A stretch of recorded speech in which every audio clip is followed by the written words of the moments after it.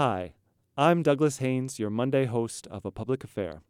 We love creating this public space for in-depth conversations about education, ecology, food, and so much more. To keep these conversations going, we need your support. Go to wortfm.org/donate. Thank you. 6'6" above sea level. I grab the mic because I like to take you to another mental level. Low power frequency radio modulation. The big sound from underground. We bring the truth to places truth is never heard before. We bring the sound communication of our tribe. Everyone who donated to WRT during the fall pledge drive. If you missed it and want to support the community conversations we create here at WRT, you can still donate on our website, wortfm.org. There's an orange banner on the top of the page. We really appreciate you helping out to keep this work here of community-sponsored radio going. Yesterday, October 15th, was National Pregnancy and Infant Loss Remembrance Day. According to a World Health Organization 2023 report, roughly 1 in 6 adults worldwide experience infertility.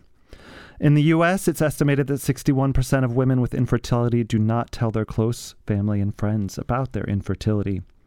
Breaking this silence around reproductive grief is the focus of a new multi-genre book called Infertilities, a Curation, edited by Elizabeth Horn, Maria Novotny, and Robin Silberglide. The book features painting, portrait, poetry, creative nonfiction, graphic narratives, mixed media, and photographs of sculpture and three-dimensional art. All of these forms are unified, the editors write, by the power of personal narrative to counter misconceptions about infertility and infertile individuals. Currently, there's an exhibit featuring art from Infertilities from this book at the North Shore Wellness Collective in Milwaukee until November 3rd. Joining me to talk today about this moving, multifaceted book is one of its editors and contributors, Maria Novotny. Maria has been collaborating with her co-editors on The Art of Infertility since 2014, which is a national arts organization that curates exhibits all over the country that portray the realities, pains, and joys of living with infertility. The organization also designs curricula for art and writing workshops, organizes events, and advocates for infertility rights. And we'll talk a lot more about the work of The Art of Infertility nationally, as well as this book today. And I'm excited to have with me to talk about it Maria Novotny, who is a co-founder and co-director of The Art of Infertility and assistant professor of English at the University of Wisconsin-Milwaukee. Welcome to A Public Affair, Maria. Hi, thank you, Douglas. And welcome, listeners. We'd love for you to join our conversation. If you have a question for my guest or want to share an experience with us, please do give us a call at 608-256-2001, extension 9. We'd love to have many people, many voices in this conversation today. So, Maria, we'll get into the book here in a little bit, but first of all, I'd love for you to share with us a little bit about how you and your collaborators came to devote much of your professional lives, as we were talking before the show, over the past decade, about this issue of reproductive loss, and that'll bring us to the book itself, but I think it's important for everybody to have a sense of how this project came to be and what the issues are that you're really tackling here. Yeah, thanks so much. So like you said in the introduction, we've been doing this Art of Infertility project, which is a traveling arts and storytelling organization that collects pieces of art and creative writing created by those who have lived with infertility or recurrent reproductive loss. And we have been fortunate enough to kind of curate a variety of community exhibitions of this work in a variety of different cities. So like you said, right now we have an exhibit up in Milwaukee for the month of October, but we've been in cities like Philadelphia, Los Angeles, Seattle as well. And really the idea of these exhibitions is to make visible what is reproductive loss and grief. So often, I think in our culture, we're really great at celebrating pregnancy, celebrating new life, but we really don't have a dialogue or a discourse that's expansive enough to cover reproductive loss as well. So my my co-editors and collaborators, Elizabeth and I and Robin started this about 10 years ago. Elizabeth and I had our own experiences with infertility, as did Robin. And we met basically all living in Michigan at the time. I was in grad school. Elizabeth was living and working at the University of Michigan, and Robin was at Michigan State University, where I was also going to grad school. And we were running peer-led support groups. So we had really no plans to kind of create this thing. But we were finding that it was really helpful for individuals who were going through infertility at the time, including ourselves, to be creating pieces, especially when so much of infertility and reproductive loss is experiences of your coming to terms with your body not being able to create the very thing, right, that you want to make. And so we were fortunate enough to really develop a network of individuals through this larger organization called Resolve, the National Infertility Association, and be invited to develop this into a larger project. And the book came about largely because COVID and the pandemic, and we couldn't actually go right to two cities around the US. And so we decided we had this archive of over 200 pieces of art in various storage units in Wisconsin and Milwaukee and Michigan. And we decided, let's actually make this into a project that can be more accessible. So that's where the book came to be. Thanks, Maria. That was a lovely way for us to get into how you all came to this work and its importance. Let's talk a little bit more for folks to learn a little bit more about this issue of reproductive loss.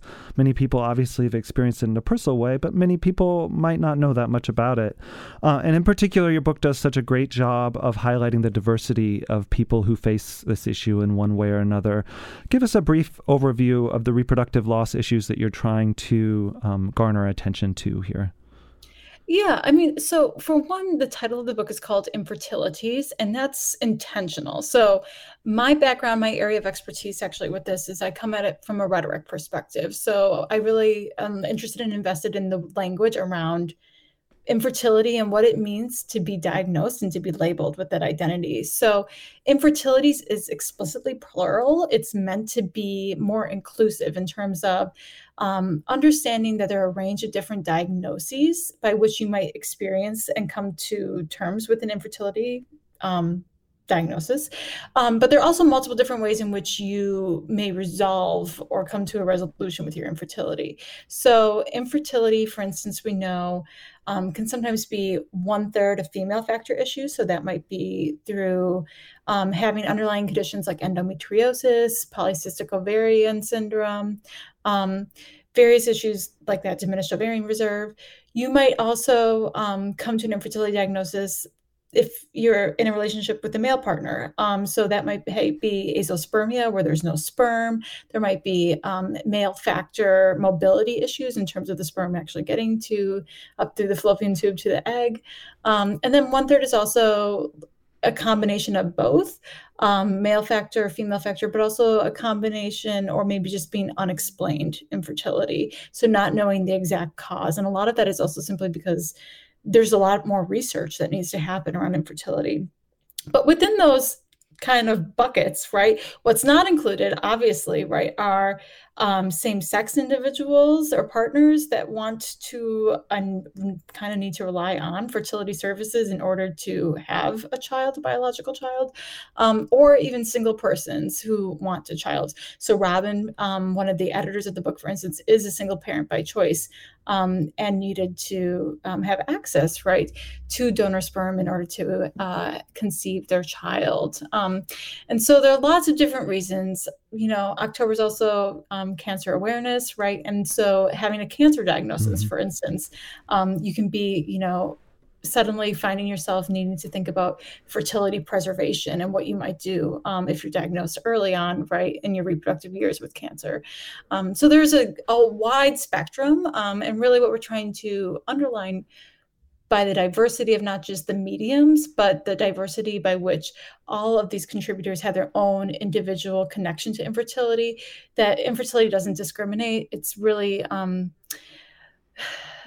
just a misunderstood story, right? That this is a white woman's issue. That's simply just not the case anymore. Right. And I want to follow up on that in particular because in the introduction, you and your co-editors talk specifically about the disproportionate impacts of fertility on people of color specifically. Can you tell us a little bit more about that? Yeah, so like I was saying, there's this larger narrative, right, that this is just a white woman's issue. But we know for in fact that women of color disproportionately experience infertility. For instance, individuals with ovarian cysts, which often frequently happen with women of color, can contribute heavily to an infertility diagnosis.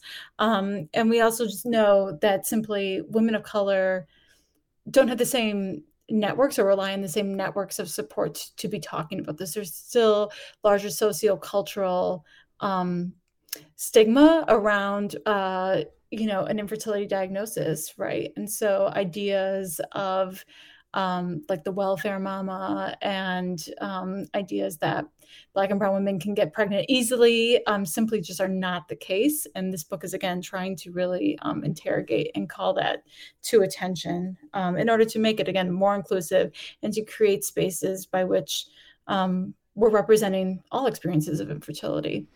Absolutely. And you just mentioned a couple of myths or taboos there surrounding infertility.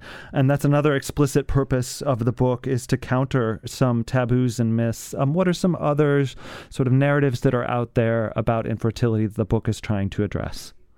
Yeah, so one common one is this idea, right, just adopt. You have an infertility diagnosis, you can just adopt a baby. They're all babies that we need to adopt.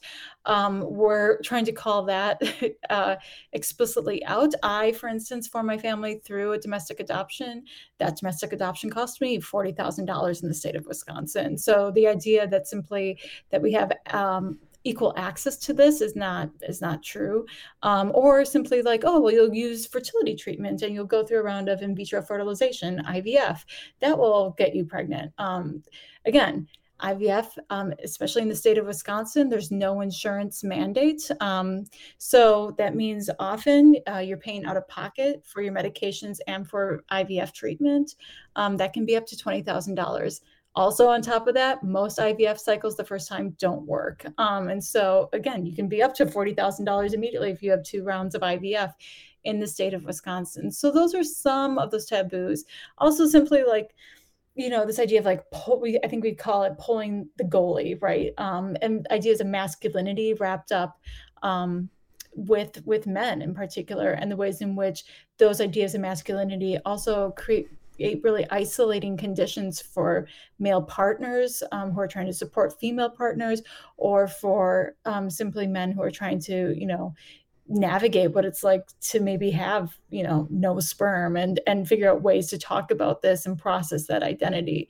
That can, again, be really isolating. And we're trying to create this larger community of support where we kind of counter a lot of those taboos. Yeah, and the book itself, which we're going to dive into here in a minute, has so many moving stories of the ways in particular that those myths and taboos can be not only personally destructive, but destructive of relationships, whether they're same-sex or heterosexual relationships as well. It really brings the difficulty of the ways taboos manifest into people's lives or myths manifest into people's lives out into the open in a very moving way. You're listening to A Public Affair on WRT 89.9 FM. My name is Douglas Haynes, and I'm talking today with Professor Maria Novotny, who is the co-editor of a moving new book called Infertilities, a Curation, about experiences of infertility and the role of the arts in helping create conversation and community around this subject. We'd really appreciate you joining the conversation today with your questions or experiences you'd like to share. We are open to hearing lots of voices here on this issue that affects so many people. Please do give us a call at 608-256-2001, extension 9. So, I noted in the introduction of the book, you and your co-editors also said that this is the book we wished we would have had when we were in the thick of infertility. What do you hope this book provides for people in all kinds of different situations, Maria? Yeah, so I've lived with infertility for over 10 years, and I will say the conversation and awareness about infertility has generally improved. There are more public representations of this. Think of like Michelle Obama when she disclosed that her 2 children were created through fertility treatment. Those types of public disclosures, I simply were not there back in like 2011, 2013, when I was going through the thick of it, you would say. But really also this book is something that we really hope is not just for the infertility community, for those going through it. I mean, while it provides, I think, a sense of support and, a recognition where maybe you can see a version of your story in one of the pieces of art or in one of the creative writing pieces, it's also a book that I think does important work in terms of communicating those highly emotional, difficult experiences with friends and other loved ones and family members who may know to an extent of that you're going through treatment or that you're having trouble conceiving. But for those who simply don't have trouble forming their families, it can be really difficult to navigate, how do I tell my good friend, oh, I'm pregnant, but I know that they're having, a really hard time getting pregnant. Or I know that my sister, she just had like another child, or how can I invite them to my child, like the niece or nephew's first birthday, for instance. This is a book that we're really hoping that we can also give to those family and friends, so that they can, again, maybe recognize the variety of ways in which an infertility diagnosis, it doesn't just end with a treatment or end with a successful baby. It's something that really is constantly marking your life. For instance, like I said, I adopted my child, but I still am navigating questions about, individuals who are well-meaning, simply asking, oh, does your daughter have another sibling? And I say no. And then they say, oh, are you planning on having another sibling? And then me, again, being confronted, how much do I want to disclose? Like, she's adopted, etc. Right? So these are just things that, again, well-intentioned, but they simply don't go away, even though I've formed my family. Right. So we're hoping for that. And then also just for, physicians and nurses as well. There's so many, again, well-meaning physicians and nurses when you're going through treatment, but they simply, I think there's a disconnect with what it means when a treatment fails, and how to actually provide the adequate amount of support to those patients. So, yeah. Yeah, so a wide audience, really, of people that you're trying to reach. And that is so important. What you're describing is not only providing an avenue through the arts and for people to see their stories told, but for people who support and care about people who are dealing with this issue to be able to understand it better. And it's clear that that comes through in the book. I want to talk about a couple of terms that get used in the book that you and your co-editors point out early on, that there are double meanings to these terms, art and or ART and IF, which are in caps early in the book, and in the title of the organization, The Art of Infertility, that this book springs from as well. So what are the double meanings of art here for you that are operating in this book? So there's a visual component, like there are the connotations of blood, for instance, and that's simply because that's a reality, right? It's to underscore, right? Infertility isn't, again, like this elitist type of condition. It's a medical disease. There are experiences where you need a doctor, right? But also intimate in terms of the real stress, distance, the graphic, like honestly, like anger that can be experienced within it. And then the third section is something that we felt adamant about, including and making sure was clear, is kind of like this idea of a play on a resolution or success story, right? So often you might even hear or see, like in newspapers or magazines, but you might see on social media too, ideas of like rainbow babies, right? And so after the storm, here comes your rainbow, right? And this was something that we also wanted to push back against a little bit, because for so many people, that rainbow baby never comes. And it's great if it does, but again, even if it does come, you still are wrestling with, again, what it means to still have this infertility experience that marks the ways in which you formed your family, and still continues, right, to ask additional questions of how you might continue forming or adding on to your family. And so it was really important, again, to represent a variety of different ways by which people come to a resolution, and the ways in which people really negotiate that identity. So, for instance, you might start off in the beginning of your infertility cycle and be like, you know what, we're having a biological child. This is so important. We're going to go through and do as many IVFs as we can financially afford, because we want that biological child. And then through this, understand, for instance, that maybe, there are actual reasons why you can't actually carry a child. And so maybe you actually have to go back and revise, is it still important to have that biological connection? Do you need to perhaps can you even afford like a surrogate, or is adoption or is child free, right, something else to be considering? And so we're really, again, trying to represent that, because I think too often we pair infertility as this beatable type of disease, almost as you would with cancer, and it's just not fair to do that, because it doesn't really fully encapsulate what so many individuals and couples are going through, in terms of, again, always doing that renegotiation of what may actually work this time. You're listening to A Public Affair on WRT 89.9 FM.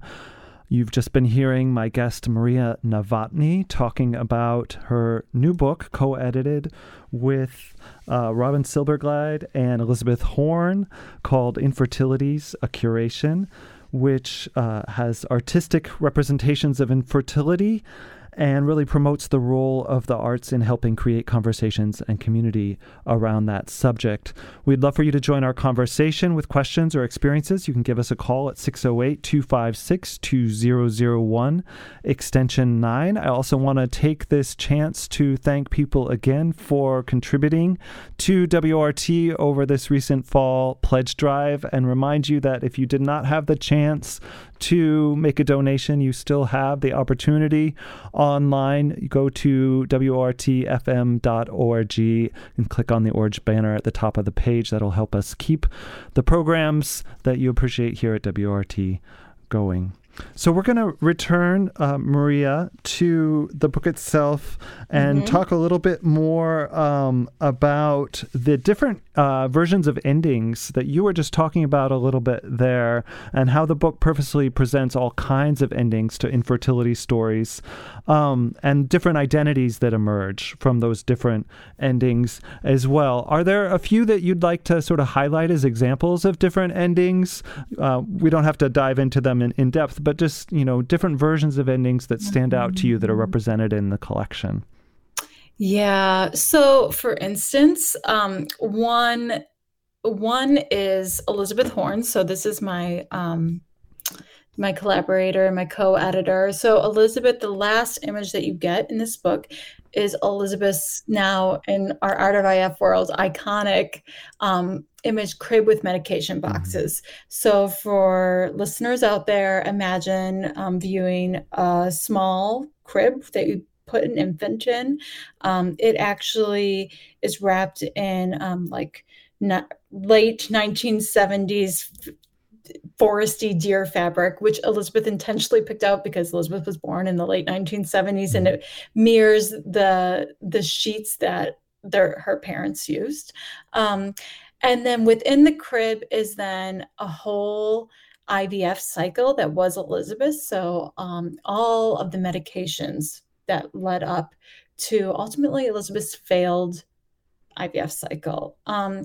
That's a really powerful image. I mean, so many people have said that simply like an empty crib alone would be impactful, but to have all of the medications within it, and then on top of it, Elizabeth discloses that there was a $10,000 price tag just for those medications, not even the fertility treatment. So the idea, right, of this is the way in which her story kind of ended with infertility, is not a take-home baby, right? But ultimately some debt, right, and a lot of pain. So that's one example.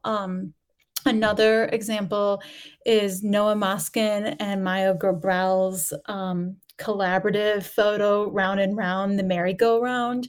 And this one is really impactful. If you Google Noah Moskin and Maya Gabrel, they actually, Noah is a film producer, and Maya is a mental health counselor, and we've known them personally through this project. But they created this wonderful documentary called One More Shot, so you can stream on like Vimeo or whatever. But that basically chronologued like their whole journey to parenthood. And Round the Marigold is kind of like this ending image of their now daughter that they're raising, but their daughter that was created through embryo donation. And if you know their story and if you view that documentary, that was not at all their path whatsoever. So again, it shows the ways in which all of these different revisions had to happen in order, right, to have a child. And then you have someone like A Mother by Another Name with this Jenny Ruff's creative writing piece, and Jenny ultimately she's a mother by another name because she never actually became a mother, right? So this idea of being childless kind of by choice, but also not really by choice, by circumstance in some ways. So again, providing a gamut, providing experiences of couples, of what success looks like and what it doesn't look like, relationships that work, that don't work, etc. Yeah, so many different stories, and that's part of what makes this so powerful. And I'm thinking about that crib image in particular with the boxes of medications piled up and syringes, and it's such a concrete way to represent the legacy of this experience, right? It doesn't go away, it stays with you. Yeah, it definitely does. I mean, and it's such a contrast to, again, some people might see on social media, like there's always frequently images of like ultrasound of an image, right, of a fetus that's been conceived with all these different syringes in a heart, right? So this idea that, look, this is like my rainbow baby, right? And yet for Elizabeth, with all the syringes just in the crib, it's just an explicit counter to that idea of not failure, not hope, but just the realities of the grief, right? Yeah. Another image an image of a piece of hers that's in the book is this piece called Cousins, which is this delicate little nest almost image of, it's mixed media, but wires with, maybe you know more about the materials, but they're sort of 4 figures in this little nest. And they represent the sense of isolation or loss she feels when she sees, I don't remember if it's her nieces or nephews or both, and the ways that she thinks about the children that did not join those, or the cousins that were not to be, right? Yeah, so I can speak a little bit to this because I've known her for so long, and I've heard her tell this story. But there was a moment, right, where she has a couple nieces and nephews, and she was at her parents' house, and they were lining up. I think it was around the holidays or something, or a sleepover of some sort. And her mom was going to take a picture, and Elizabeth saw them all there, and she couldn't help but think about, she was able to conceive 2 twins but lost them ultimately, and think about the fact that her twins weren't there. And so this idea of nesting and what it means to nest, she had all these ideas, right, of what it would be like to integrate her children with her sister's children, and that idea of loss, and also how her mom was so excited, right, to take this picture, and how it brought Elizabeth so much sadness too in that experience, while everyone else was feeling so happy to be together as a family. The nest itself is also very small, like it can fit in the palm of your hand intentionally, like a real size nest. And Elizabeth really likes working in small mediums. I mean, the crib is an exception, but in smaller mediums, because she likes people to kind of have to get up close to it to see the intimacy of that experience. And so she works with a lot of smaller pieces like that to kind of, again, bring people close in on this intimate, almost secret that she's sharing. What I think is so powerful about art in particular in helping people respond to experiences of reproductive loss is it allows people to sit with the experience. You know, somebody, if Elizabeth might have just recounted casually to a relative or a friend what that felt like, that family situation, somebody initially might not know how to respond, right? Or might not be able to connect with that sense of loss that in what otherwise might seem like a joyful moment of family togetherness, right? But seeing that image allows you to inhabit Elizabeth's experience in such a profound way. Yeah, that's so great. And as you were talking, it made me think also that with the art, there's a permanency to it. Like there's a permanency to that loss and to the grief as well, so that it can't just simply be erased with an apology, right? It's something that's like sitting and needs to always be returned, or it's always being returned to, because it's just the different ways in which family life and ideas of what it means to not be able to have a family are always intersecting.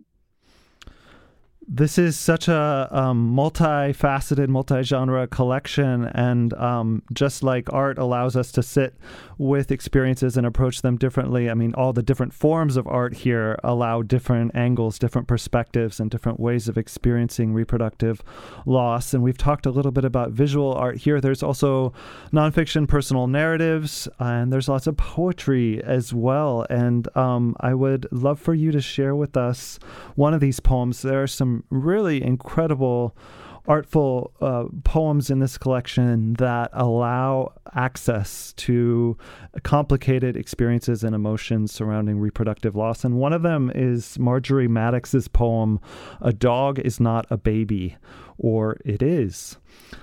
So you can hear just in the title the complexity there of emotion and associations. Could you read that one for us, please, Maria? Yeah, I'll be happy to. And share what you know about it, if you'd like. Yeah.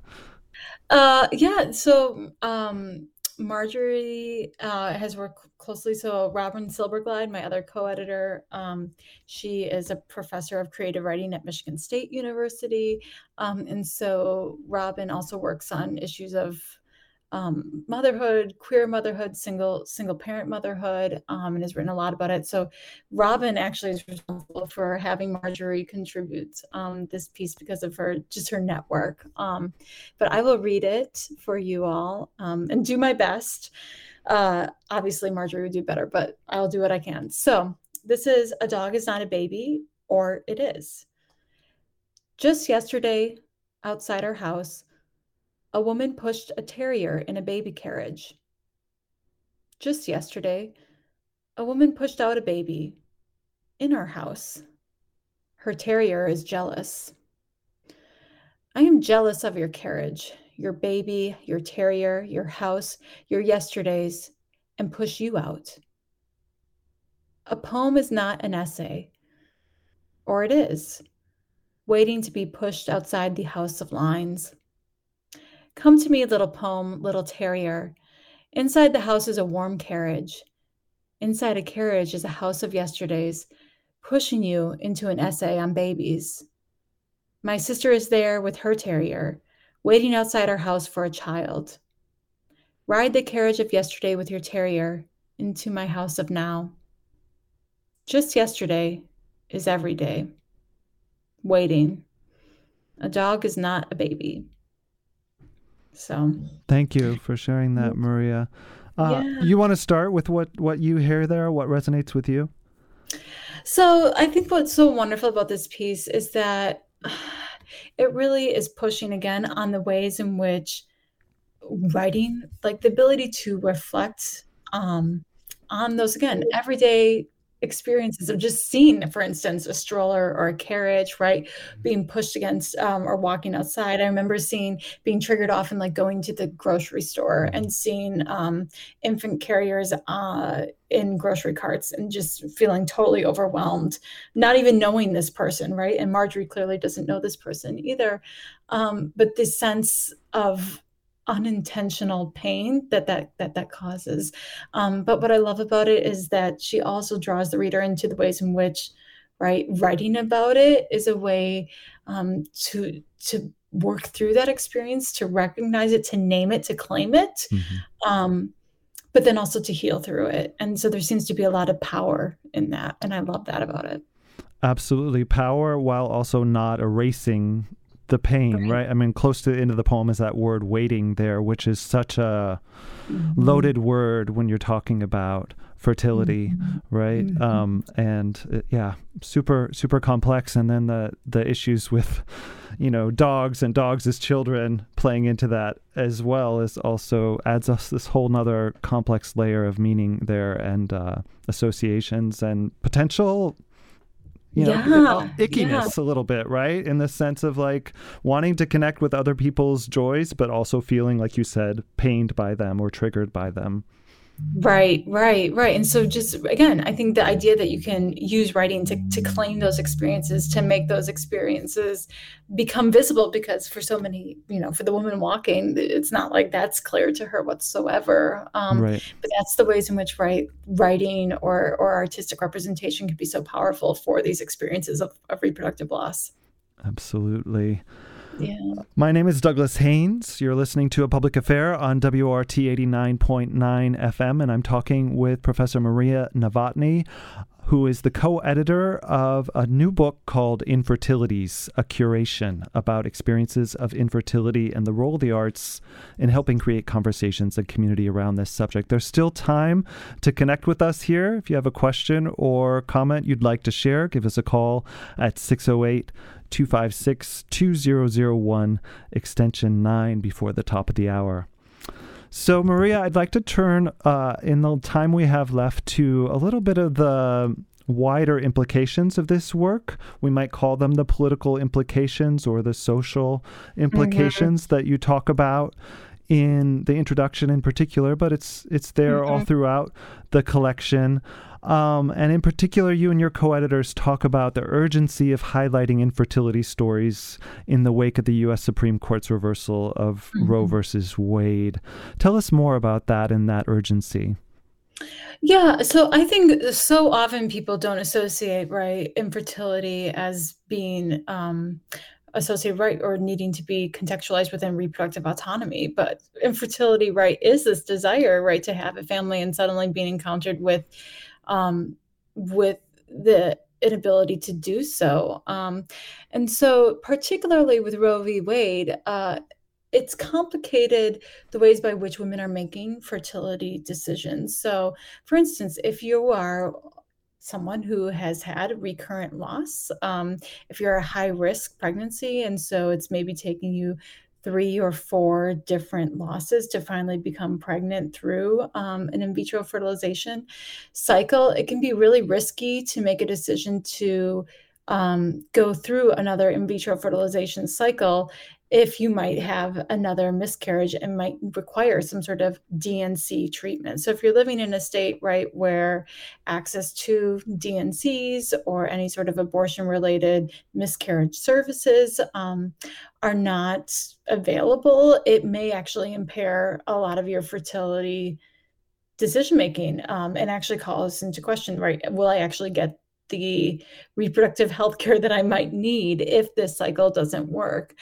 So that's some of the ways. Other ways are which just access to embryos, for instance, have also been called into question. So I remember when the reversal of Roe first happened, and there, in my own infertility support group network in Wisconsin, for instance, many individuals were seriously considering sending their frozen embryos to more fertility-friendly states like Illinois, for instance, because they were afraid that there might be a potential by which any access or storing of embryos would have to be destroyed, simply because there might be bills that put forward ideas of personhood, So this idea that an embryo becomes a person, at the embryo stage. And so what would it mean to have these things in, frozen storage units, for instance? And so that's a lot of what this issue is. But I think ultimately what we're trying to call attention to is that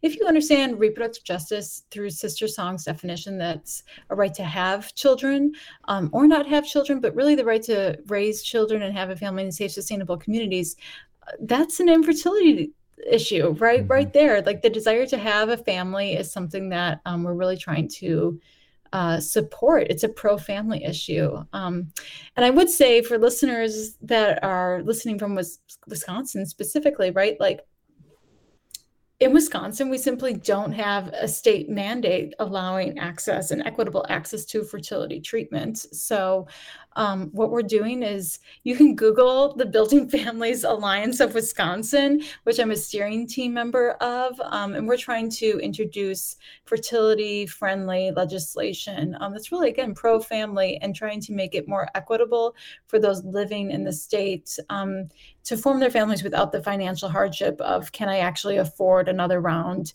of treatment? And so we should be introducing new legislation for that in early November, which will be really exciting on the state level. Yeah, thanks for telling us about that. And what are some of the other barriers that you would like to highlight for those seeking medical assistance with reproduction that comes up again and again in this collection as well? Yeah, so obviously there are financial barriers. There are also just simply, for instance, that you started the show citing that there's 1 in 6 people, right, who are experiencing infertility. We know that that number is actually likely higher. Those are the people, right, that are getting an infertility diagnosis. But because there's so many barriers to even affording or considering or thinking of yourselves as someone who could potentially be a fertility patient, there are many people who simply just assume they could never afford infertility treatment that never enter a fertility clinic. So that's another barrier. So we simply just don't have this real statistics to represent the vast majority who are experiencing issues in child formation. There's also issues with surrogacy. Surrogacy costs a lot of money. And for, the queer LGBTQ couples who might need a surrogate, for instance, to carry a child, that can be very costly. So there are other issues, right, in terms of, again, just the ability to have IVF and the ability to afford it doesn't also mean that you are able to actually, right, use it. You might also have to pay for a surrogate. I said my own story, right, with adoption. I used an agency in Madison that cost me $40,000. People, and I wouldn't trade it for the world, but it is just a real actual cost. So those are all multiple different barriers that I think cause a lot of added emotional stress to one, navigating what you're going to do to build your family, but also like the stress that happens in relationships. So often this is a relationship decision, and really figuring out the ways in which you're going to move forward with any sort of decision can be really difficult and really isolating, because we don't often talk about like, well, what does it mean? Like, how much are we willing to like remortgage our house, right, in order to pay for this other treatment? Are you really open to adoption? Like, or what's scaring you about it? We simply just don't have, again, a real concrete set of resources to navigate those decisions. But we hope with this book, people will start to realize that and it'll get better. And it intersects with so many other issues. Hearing you talk about the challenges or these barriers that people facing reproductive loss or infertility face, it intersects with so many other ways that networks of care just aren't established enough in this society or are breaking down. I'm thinking about just sick people as well, right? Or people with cancer and dealing with insurance. And like you said, dealing with all these logistical and financial barriers on top of the emotional pain of the reality of what you're dealing with is harder than it needs to be, or we often make it harder than it needs to be in this society because of the lack of focus for institutions of care and providers of care. Exactly. I mean, and I think that's why like the mental health and the need to really get mental health support, it really needs to be coupled with any sort of fertility type of treatment, because it's simply not just about navigating the physical treatment, but really like navigating what that mental anxiety, anguish, pain can be, because they're related, they correlate together. Yeah. Well, I want to make sure we have time to end with the art itself again, and have you tell us a little bit more about that exhibit that's up in Milwaukee right now and how folks can see it. And is the material in the book also in the exhibit? Tell us more about how we can access this work. Yeah, so folks are welcome to come. It's the North Shore Wellness Collective. So it's just a little bit north of Milwaukee, but very close to Lake Michigan and Whitefish Bay. It's open for individuals to pop in and see the art. Many of the pieces of the art from the book are there. Not all of them, simply because we don't necessarily have them all in our possession.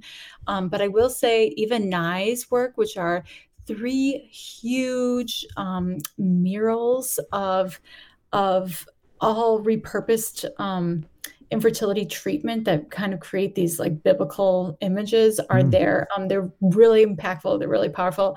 And Eva's going to come Friday, November 3rd. Eva, myself, and then Robert Silberglide will be doing a book reading and curator talk at the North Shore Wellness Collective from 7 to 9. So Madison friends are welcome to come to that. Boswell Books will also be having the book there, so people can buy the book. And then for friends in the Madison area that maybe can't come, November 6th, Erica Meitner, who is at the University of Wisconsin-Madison, is also a contributor of the book, and myself will be at a Room of One's Own. We'll be doing, again, another book reading from 6 until, I believe, 7:30 or so. So friends in the Madison area are welcome to come. And, I'll have a few of the pieces of the art on display there as well, so you can see some of them up close and personal. But then you can hear Erica read her lovely, lovely piece, A List of True Facts. And I'll be there talking a little bit about my work as well. So it should be a nice evening. What's the date for that Room of One's Own reading again, Maria? That's Monday, November 6th at 6 p.m. Great. And finally, how do you see this work going forward? What are you and your collaborators planning next for the art of infertility? Yeah, that's a great question. We are really trying to think forward.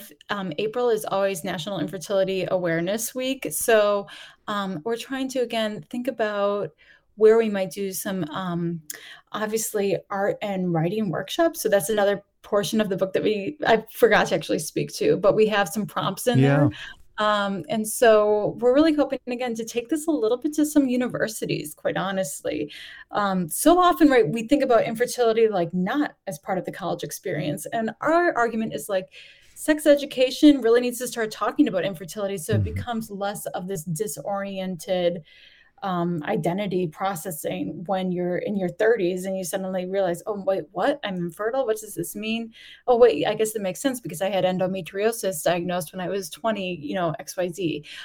So we're trying to, again, bring these conversations in at a younger age, rooting them in ideas of reproductive justice so that we can be more proactive and do that type of interventional work in terms of raising awareness and just honestly, encouraging women and men to be, advocates of their own reproductive health. That's Maria Novotny, co-founder and co-director of The Art of Infertility and assistant professor of English at the University of Wisconsin-Milwaukee, also co-editor of the really moving new multi-genre collection, Infertilities, a curation out from Wayne State University Press. Thank you so much for joining me today, Maria. I've really appreciated the conversation. Thanks, Douglas. Me too. It was a great conversation. I really enjoyed it.